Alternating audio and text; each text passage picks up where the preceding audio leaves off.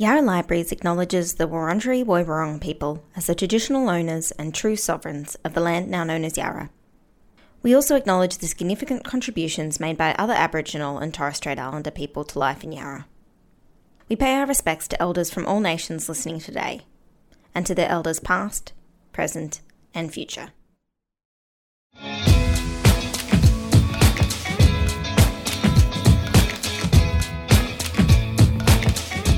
You're listening to a Yarra Libraries podcast.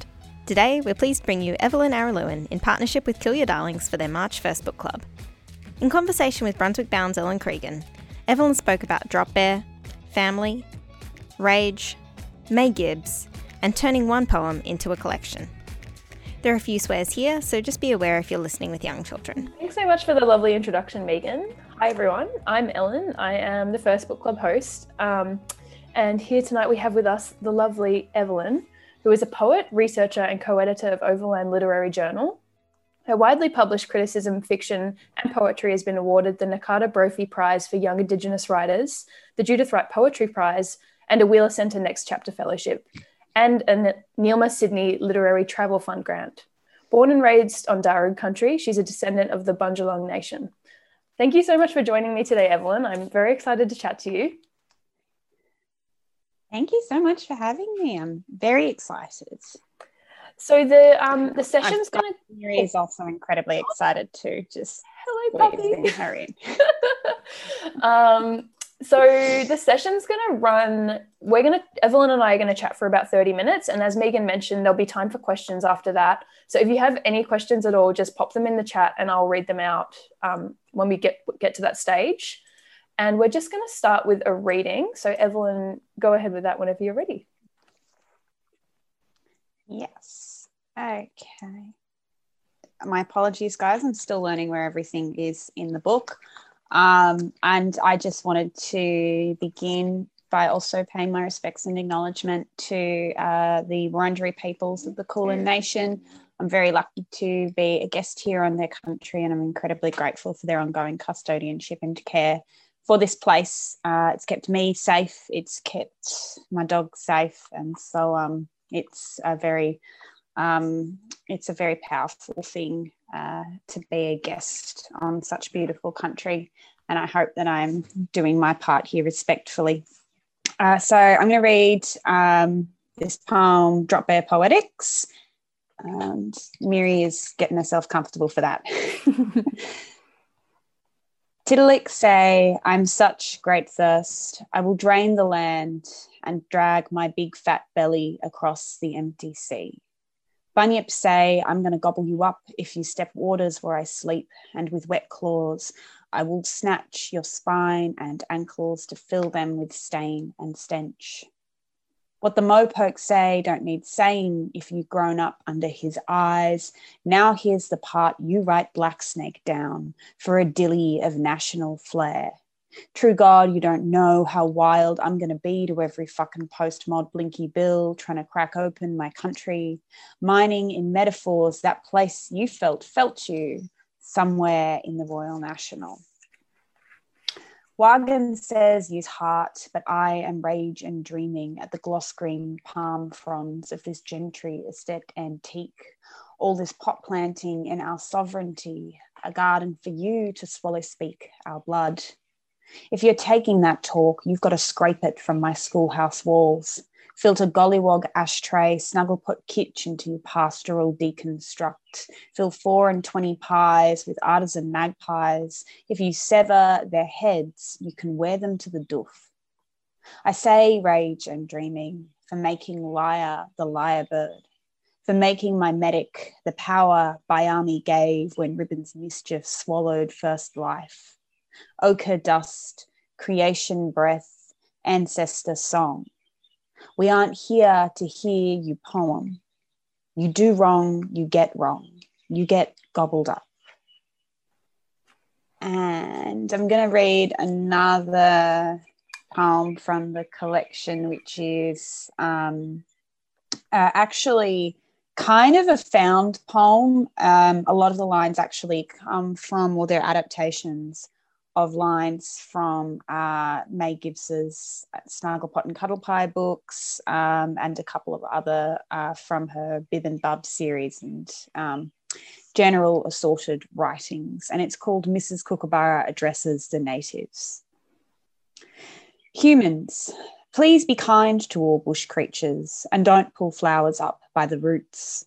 And please be gentle to little ragged blossom of blessed, tender heart, loved, beloved by bush and its folk, a wee speck of blushing babe, of lovely, important sadness.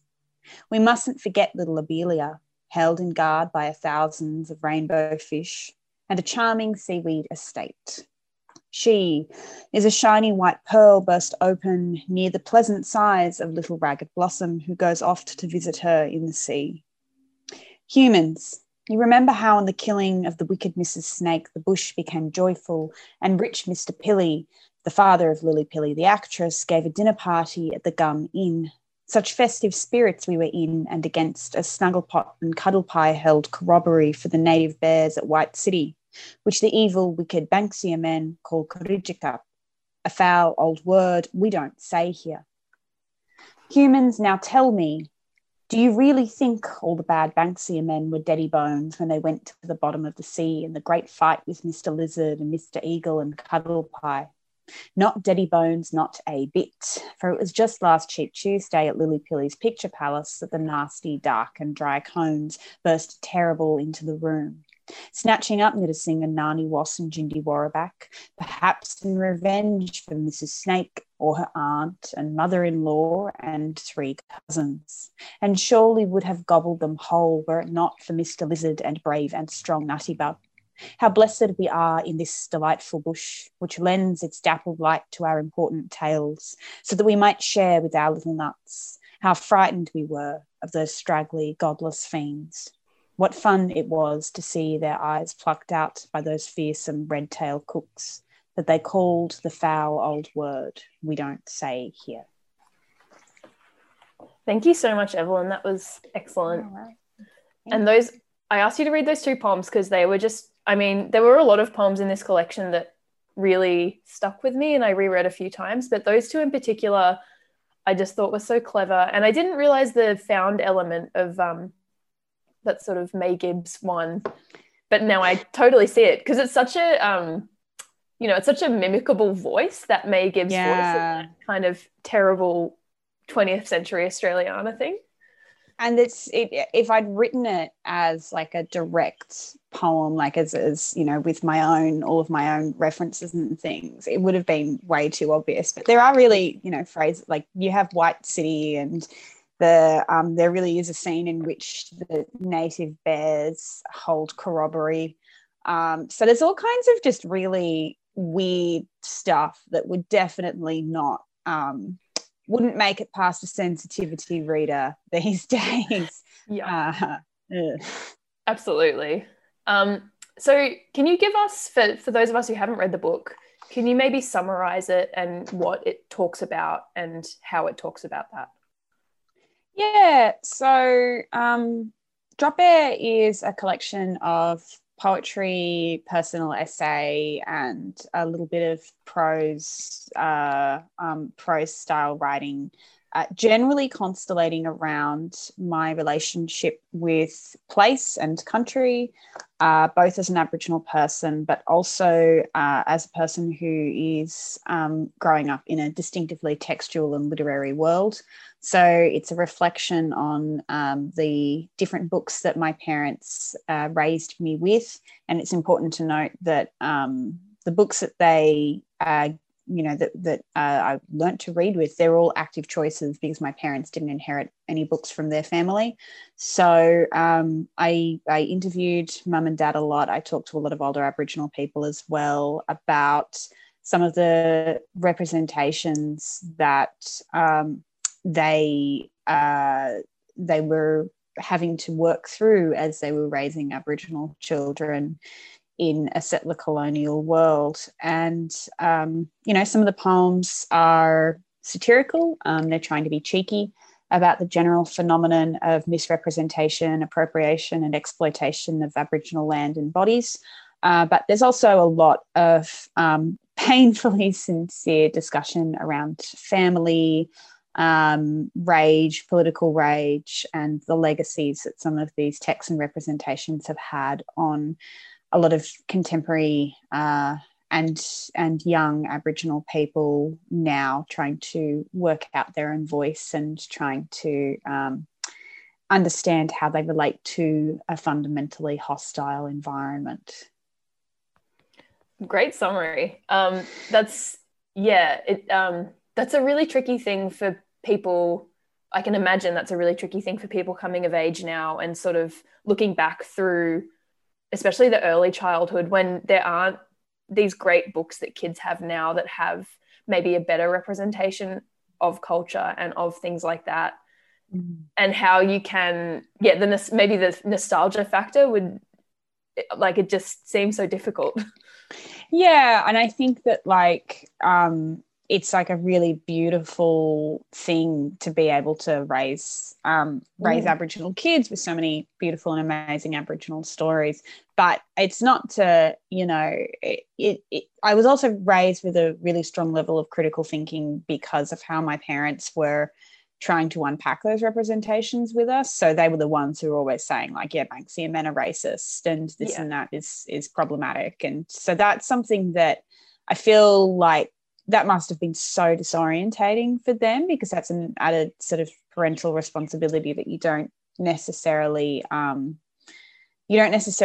understand. But it was a very powerful thing, and I'm ultimately, and I hope it's represented in the book, but like ultimately I'm incredibly grateful for them for the efforts that they did make to explain that world to us. And that's such a gift that they gave you. That's such a special thing to grow up with, that critical thinking, and especially, as you say, in a world that is essentially hostile. So that, I think that's really wonderful. I'm very lucky. Yeah. So the poems in this collection, we just read a couple, and as you say, they take a lot of different forms. So we do have some prose poems, we have lots of formal experimentation, and it does vary throughout, which makes for very fun reading. How did you decide on the form and style you use in your work and how you kind of lay it out next to each other? Nobody ever told me how to write a poem. I am still trying to get that explanation. So when I was developing this collection as like an actual body of work, as opposed to like a sort of a handful of poems. So Drop Bear Poetics is the very first poem that I wrote that like shaped the conceptual framework of this book. But I was like, I was doing a mentorship with Tony Birch, and he's an amazing poet and I love his poetry. And I remember like the first meeting that I had with him, I was like, hey, so how do you write a poem? And he's like, I don't know. They never told me either. I still really do feel like I'm kind of just floating with my technique and style, but I'm enormously influenced by the incredible First Nation poets, not just here but also globally, and they really strongly shaped the work that I developed around these ideas. But there was a really active research process for a couple of months that involved me going through a lot of archival material, a lot of really old books, and then that turned into so some are response poems, some are really explicitly attempts for me to kind of engage with canonical texts and things. So some of them, like the poem like Mrs. Kookaburra addresses the natives, I do kind of consider that almost like a found poem. And then others, like there's a couple of like two very long sequence prose poems, The Last Endeavour and The Last Bush Ballad, which are just basically those were my dumpings of just brain matter from reading and consuming all this stuff.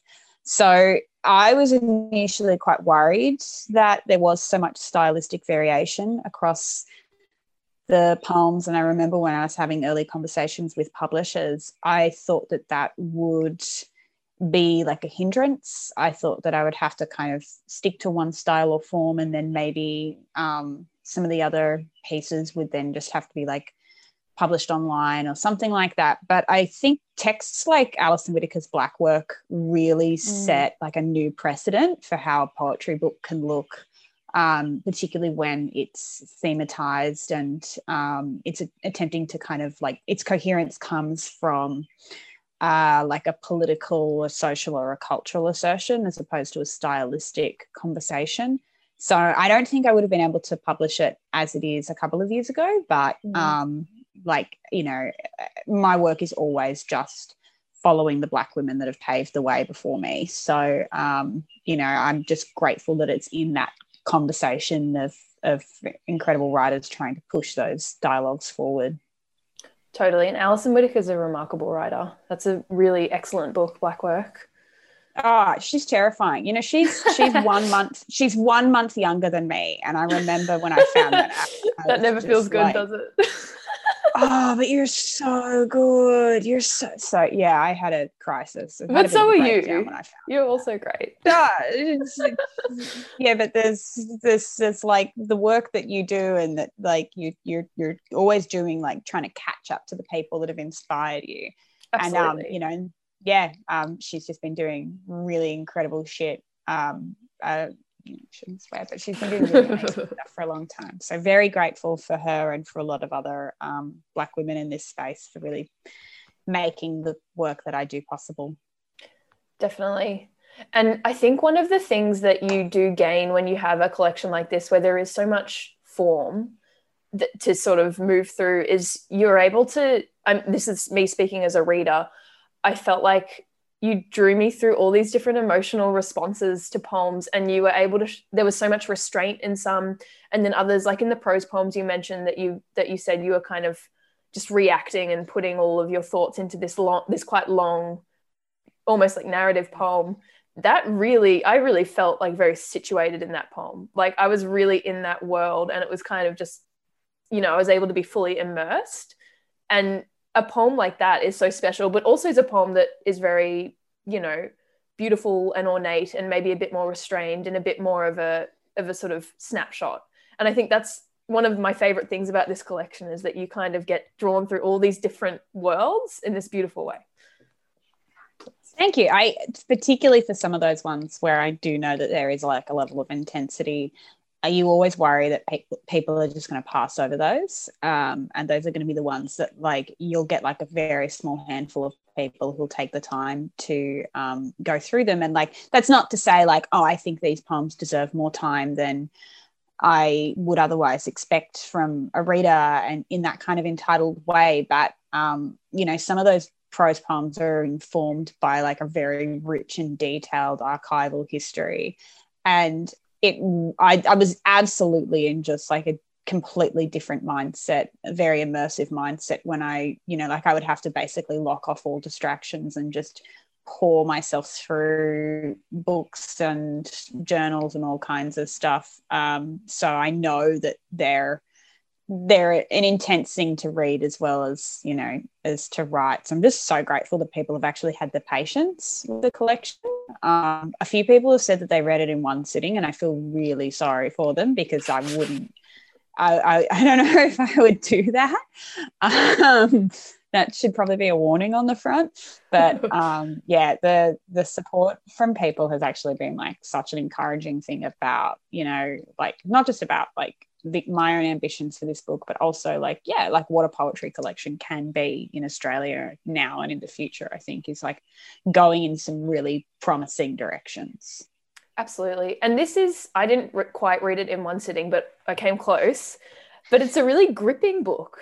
And you don't often, like, I would never say that about a poetry collection, or maybe one or two that I've read in the past, but it really holds on to you, and you really want to, you know, it's a page turner, which is not a term we often use for poetry. So I think it's, yeah, I can totally understand where those one sitting people came from. I just feel really sad for them. I'm like, wow, that's probably not a good mental health experience. Apologies to anyone that I've caused unnecessary distress to. So how did you bring the collection together? Did you write everything as one sort of project, or did you curate things in from previous works? Yeah, more and more I found myself stripping back previous pieces. So for some reasons, sometimes they didn't work with the overall intentions of the project. And then I'd say there's like a handful of poems that I didn't necessarily write them with a really clear notion about where they fit into the collection. So there's like one called Hold, that was really just very much like the cathartic kind of like, you have to write that poem about your first love, that kind of thing. And that doesn't enter so much into the broader conversation of the work.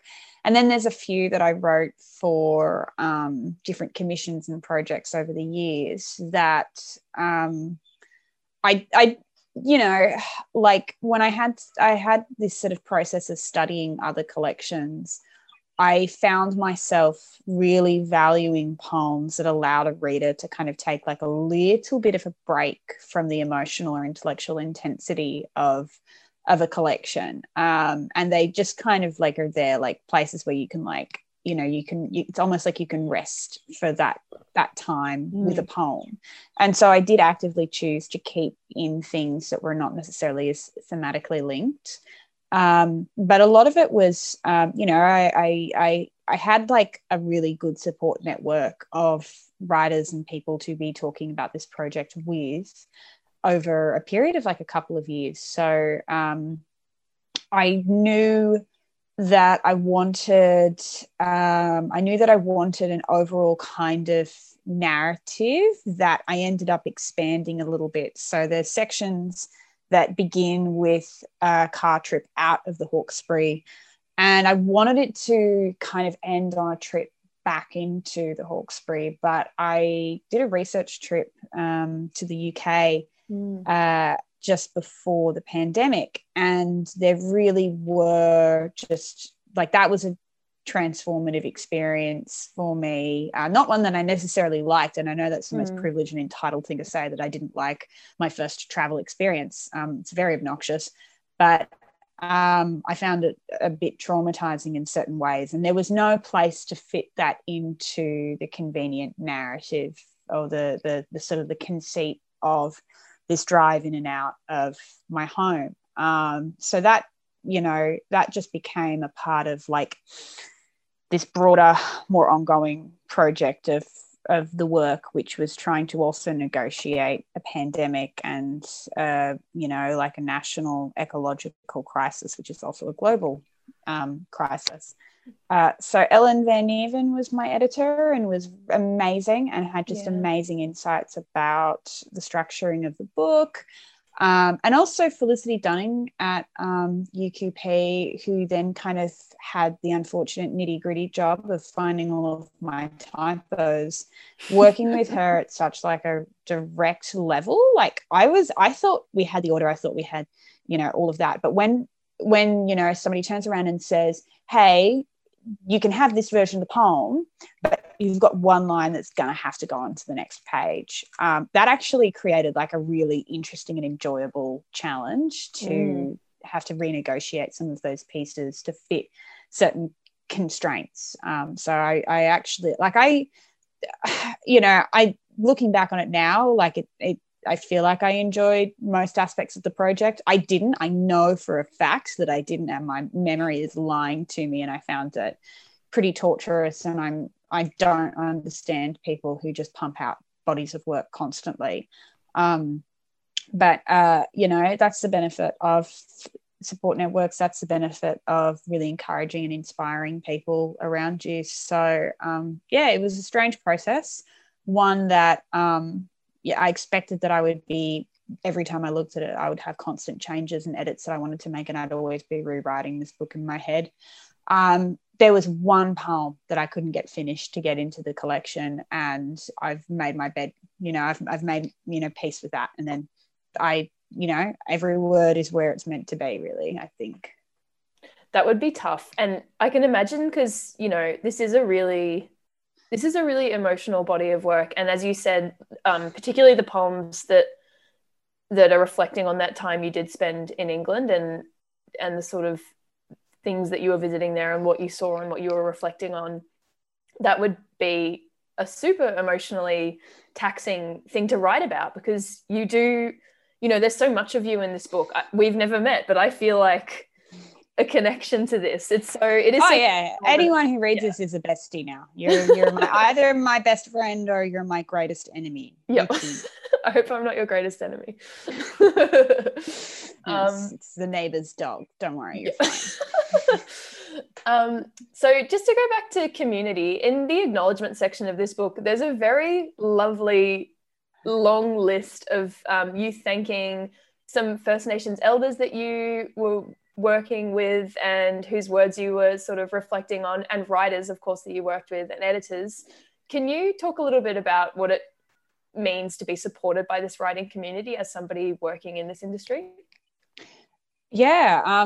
So really the honest thing is that, like, I can kind of just pinpoint down the moment that was just the most significant shift in my career and in my you know, work as a writer. And that was I got shortlisted for the Nakata Brophy Prize in like 2016 or something like that. And it was literally the first poem I'd ever written, and I wrote it in my TAFE Bunjalung class, and it was like a kind of experiment that you know, my teacher encouraged.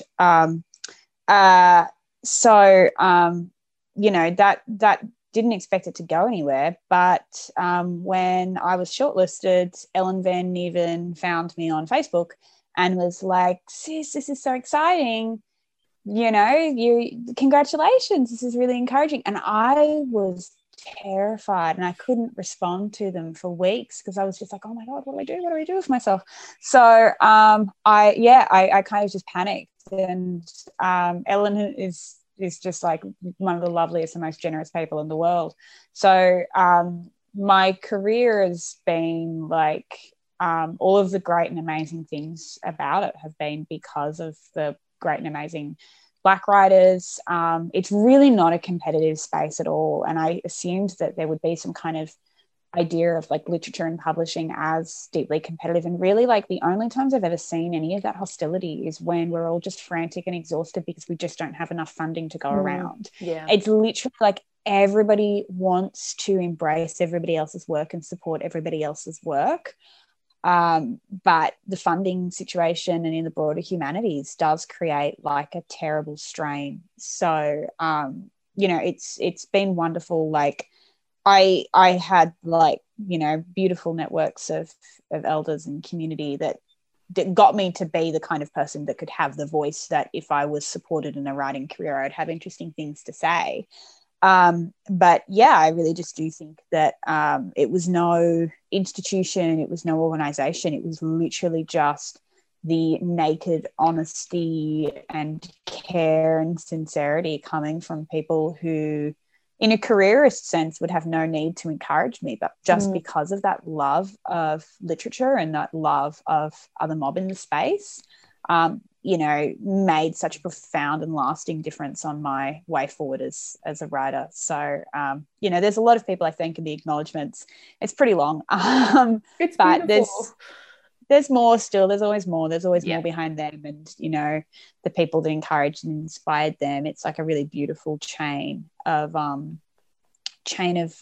storytellers and everyone involved at every level. You know, the publishers, the booksellers, the writers, the reviewers. Like, it's all wonderful. You know, such a beautiful thing to do with our lives.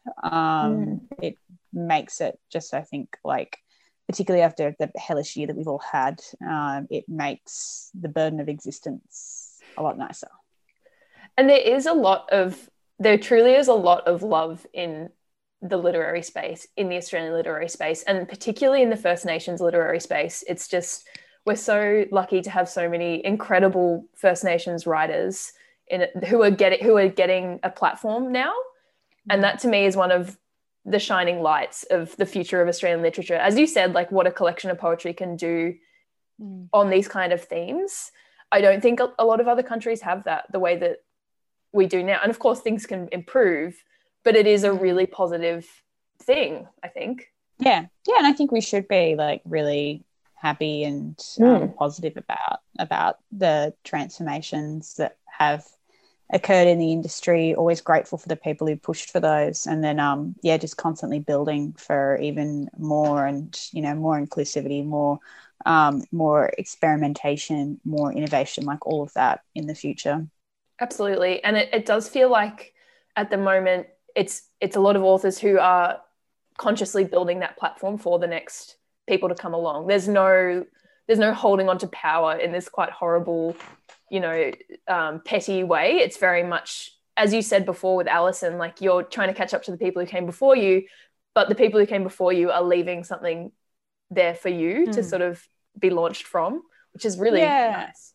Well, I think that is itself like an Aboriginal method, that you're always honouring the people who came before you, making room for the people who are coming next, and that in that kind of structure you'll be looked after, and you don't need to necessarily constantly insist on putting yourself forward in that kind of structure when we can trust those relations. So that's why there is a really active attempt throughout the collection to be talking to my parents, to be talking to elders, and reflecting on what they have to teach about these stories and representations, so that what I say about them is always shaped by that respect that I have for the fact that, there's a bit in one of the later poems / essay bits where I say that, they chose these books, but they chose them because they wanted to tell us something about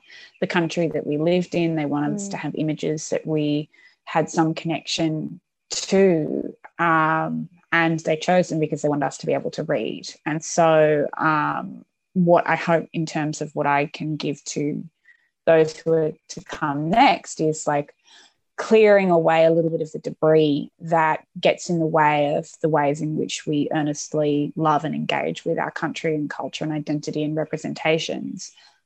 Because when we unpack a bit of that and we have some of that deconstruction work occurring, it does just leave a bit more room for people to just unironically, love something, engage with something, and create stories about that.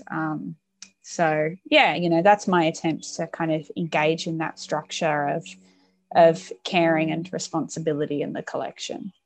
Totally. Yeah, I think that definitely comes through in these poems. So I want to just go a little bit to the side and talk about the way that you write history. So I'd say these poems, there's definitely a non-fiction history element to several of them. How do you approach writing history in a poetic format? Yeah, I think it's important to have a kind of acknowledgement around the literariness of historical writing in Australia and the historical archive that we do have. This is actually work that my dad does a lot of research around. But if you look at the journals of Cook and Watkin Tench and all of these, these early writers who shape in such an explicit way, shaped not just a kind of aesthetic characterization of Australia, but also political and cultural ideology that would go on to influence policy, that would influence the development of an Australian national culture. You do have to acknowledge that there is just such a bizarrely poetic and literary stamp on all of that. And reading things the journals of Philip and Mitchell and stuff, I'm constantly struck by the sort of the poeticism of that language. And so attempting to kind of chart some kind of literary history that aligns with invasion and settlement and dispossession and displacement was kind of a way of me trying to spell out some kind of psychonarrative of the way that Australia was responded to and conceived of. So we have from a really, really early period, we have this registering of the Australian landscape as something Gothic, something barren and unyielding to human labour. And that is a characterization that I think has had a number of political and social implications. So my attempt in this book is to basically just to haunt the same thing back, like to try to explore how like you can fight poeticism with poeticism. So there is, you know, it's like, I wouldn't say that understanding it or like, you know, seeing it spelt out is necessary for how the collection is read, but there is a conversation between the two quite long archival prose poems, The Last Endeavour and The Last Bush Ballad, where you have this like seal that was the secret orders that was actually, I believe it was given to Philip. It wasn't given to Cook. And I kind of wrote it as a sort of a fluidity between every one of those, you know, major explorer figures. And the secret orders were about how the natives should be treated. And for my own shits and giggles and as a way of registering the actual kind of cultural impact of that, I turned those orders into like literally like a box of ghosts that came out. And so in the last poem of the collection, you have this this kind of bizarre genesis and mutation of what has occurred to them after living on stolen land for 200 and something years. So it kind of makes sense in my own weird twisted little head. And like I've, you know, I read a lot of history for this, but I have also taught Australian and Indigenous history for a while at the University of Sydney. And when you realise just how literary it all is and how unreliable so much of it is, there's no, you don't have to respect any kind of factual integrity because it's not there. So making weird poems out of it, you might as well do that. You know, people made horrendous and violent genocidal policies out of it. They made tea towels out of it. Like there's nothing holy about Australian history. It's all just haunted, basically. Yeah, absolutely. And those early accounts are so, you know, there's so much ugliness to them, but it is in this really strangely beautiful way that they've been written out. And the fact that so much has been attached to them, as you say, as factual is really surprising because it's, you know, that it's just not. Even in the way that it's presented, it doesn't read like nonfiction. No. And I think a healthy level of cynicism. Like I would like people to have problems with this book because they're like, oh, you're misrepresenting history. I'd love that.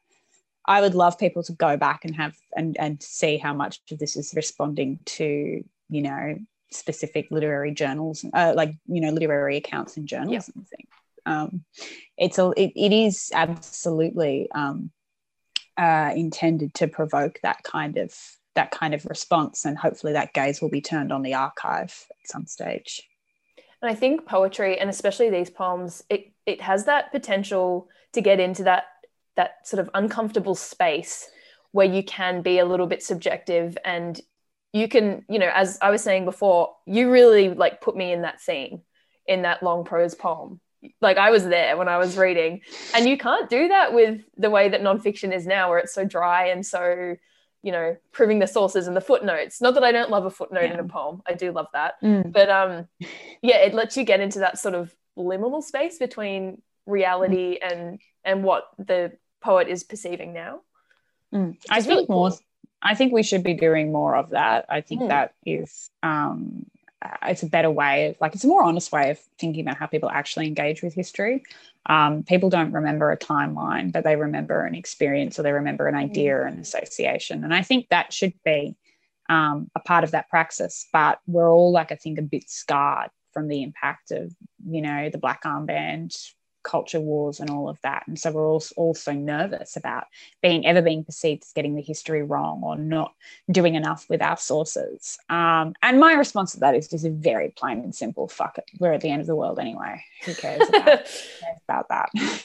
Yep. Write poetry while you still can. Yeah. I'm going to move on to some audience questions now, because we've just been chatting away for quite a long time. So I'm going to start with one from Joanna. Evelyn, thanks for your readings and your drop there. Just wondering how strict you are with collage, pre-existing text only or a combo of your words and found words? Very good question. And also, hello, Joanna. So lovely to have you here. Love all of your work. Joanna is very, very incredible, and you should definitely look up some of the stuff that she has been doing about storytelling, particularly for people who are incarcerated.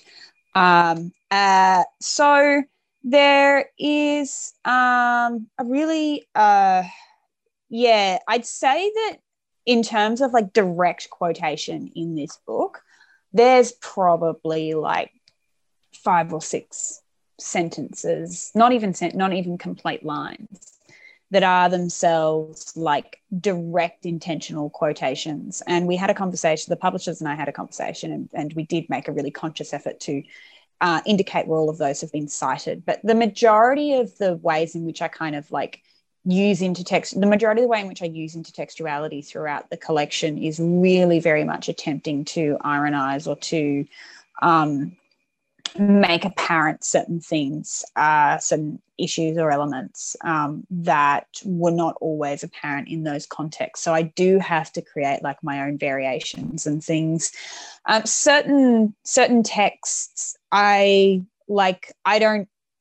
kind of like made gestures to or quotations of, assuming that there was like a really broad kind of familiarity with some of those lines, and then I panicked, worrying that people don't know that, you know, like there's a line in one of the poems, don't say reconciliation action plan, say fuck the police, which is a quotation, or it's like a reference to a really famous Sean Bonney poem, ACAB Lullaby. And so I never want people to think that I'm attempting to plagiarize or anything like that. That's definitely not something that's going on. But I'd say that there are like, I would have read like, you know, specifically for this collection, including children's books, I probably would have read about 60 different books. So there's a lot of that research in there. But yeah, I could pick out on any page, even if it's a page which is almost like completely my own words and there's no even references to anything else. I could unpack where everything's come from and where everything's been, what sparked that particular thought or notion. And nobody will ever ask me to do that because it will take forever. But I'm pretty meticulous around direct plagiarism, but I have a lot of fun messing around with things. So like there's a poem called Fern Up Your Own Gully. A lot of that's jokes about the trailer for the Fern Gully film. And you can find all of that stuff on YouTube, which is a weird trip once you teach your YouTube algorithm that kind of Australiana old stuff. So I don't recommend it, but it can be fun. So yeah, the very complex answer to that is I can assure everyone that there's no plagiarism in the book, but every page is informed by like a lot of reading and my own weird contemplations of that reading. So yeah. And as my reading experience, you also kind of play collage with phrases and like phrases in the cultural kind of moment that we're having. So Acknowledgement of Country, I love that poem so much. But you are using that collage or found word approach with you know that sort of cultural appropriation and those empty, you know, pre-meeting acknowledgement of countries that we've all sat through. I just love that so much, and the way that you take these things that we're also familiar with because they just repeat so much in our lives, and you made it into something really impactful. I thought that was great. Thank you. Thank you. Another question. Congrats on your book launch, Evelyn. Can you please advise what age Drop Bear is for? I've put it on the request list of my local library to read it to myself as an adult, but I'm also interested in the nieces and nephews reading it at some stage too, but at the right stage. That is actually a really great question, and one that I had to work out myself just last week. I was just up in the Gold Coast for the Storyfest Children's Literature Festival, which was a really cool experience. And I was initially like incredibly panicked and confused because I never really intended this book to be read by anyone, you know, that much younger than me. I didn't think this book was going to get read by that many people at all. So I'm kind of adjusting my expectations of the universe just as we go along. But I had some really incredible conversations with young people when I was there through that festival, and you know, kids who are about like 13, 14. And I discussed my work, and I discussed the general kind of phenomenon of this book really just being about trying to find languages, however complex, to talk about something that you love, however problematic. And they got it. And I was really paranoid that it would be overwhelming and the style would be ostracizing and that they would feel very excluded or alienated from a work like this, particularly as it was throwing quite a lot of anger and rage at them for something that they're only like now slowly starting to understand what their relation to those issues might be. But I had a lot of young people like telling me that they were very excited to be reading it and like sitting in the library when I was in there going through it. So I'd say that like I would encourage, if people want to share this book with young people, I would encourage that to be as a part of a conversation. There are some poems that can absolutely be read for quite young audiences. I've had I've had a couple poems taught to like middle students. But it's kind of intended for whoever feels ready to have that conversation, and sometimes a bit of support around that would be a good thing. So yeah, get it for the nieces and nephews if you're feeling like you'd like to talk to them about it, I suppose.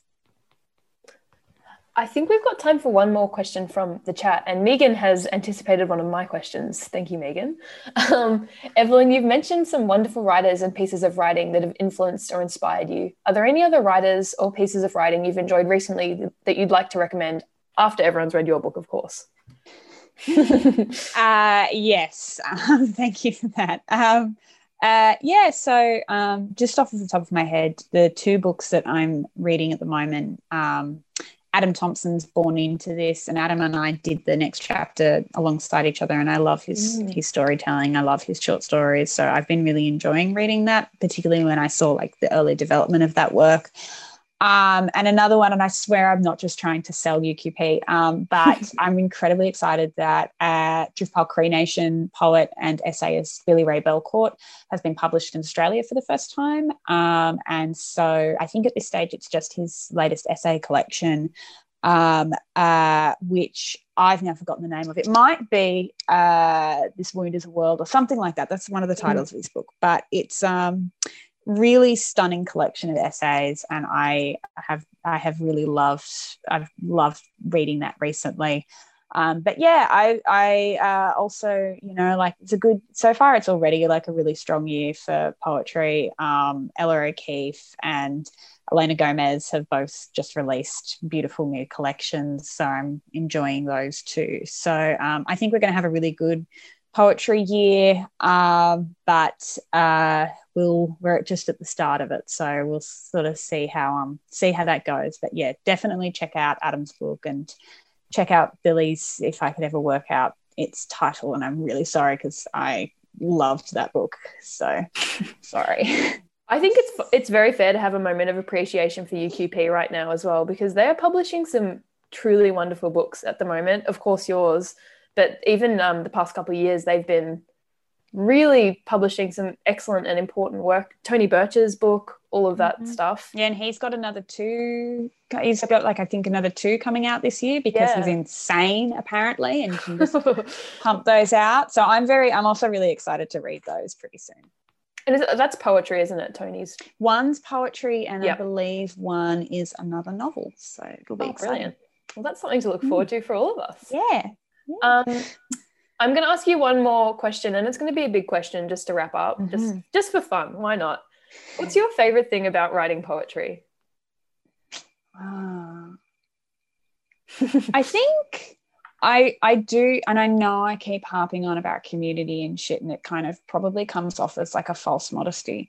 But honestly, I do really feel like what I love about writing poetry is reading other people's poetry and having conversations with other poets, going to launches and events and these conversations and engagements. And it might just be because a poem and even a collection of poetry, it's something that you can wrap your head around and kind of enter into feelings and dialogues with. Like if I was hanging around with a bunch of novelists, I feel like we'd be talking about character and plot and these big things. But with poetry in the poetry community, like we spend so much time just talking about language and talking about concepts and the tiny ways that we've tried to break things apart or understand things a little bit better with our own work. And that is really precious for me, and I love that. And then like maybe the kind of the secondary answer to that, I've become quite comfortable with writing about things that I really struggle to be vulnerable about in any other context. So I'm actually like, you know, I don't know if people would necessarily think this, but like I am really bad at expressing how much I like care about the people in my life. I like, you know, my boyfriend tells me he loves me and I'm just like, that's nice. I need to leave. I have an appointment somewhere. But then I'll just go and like write him like 10 poems and then just like send him a Google Drive folder and be like, you can look at it if you want. So poetry like 100% gives me a space to access feelings and emotions that I am just like, I always try to be just way too stone cold in real life. So if I didn't have that, I would probably have to go to even more therapy. So I like that it is, generally speaking, a more affordable way of doing a mental health care plan. That's my third answer. I love that. 3 beautiful answers. But so wholesome and pure that's how you express your love. I love that. That's really nice. And I think a beautiful way to end this conversation. Thank you so much for taking the time to talk to me. I could talk to you for many more hours, alas, not today. But yeah, thank you so much for taking the time to answer my questions and the audience's questions. Thank you to the audience for your questions. They were excellent.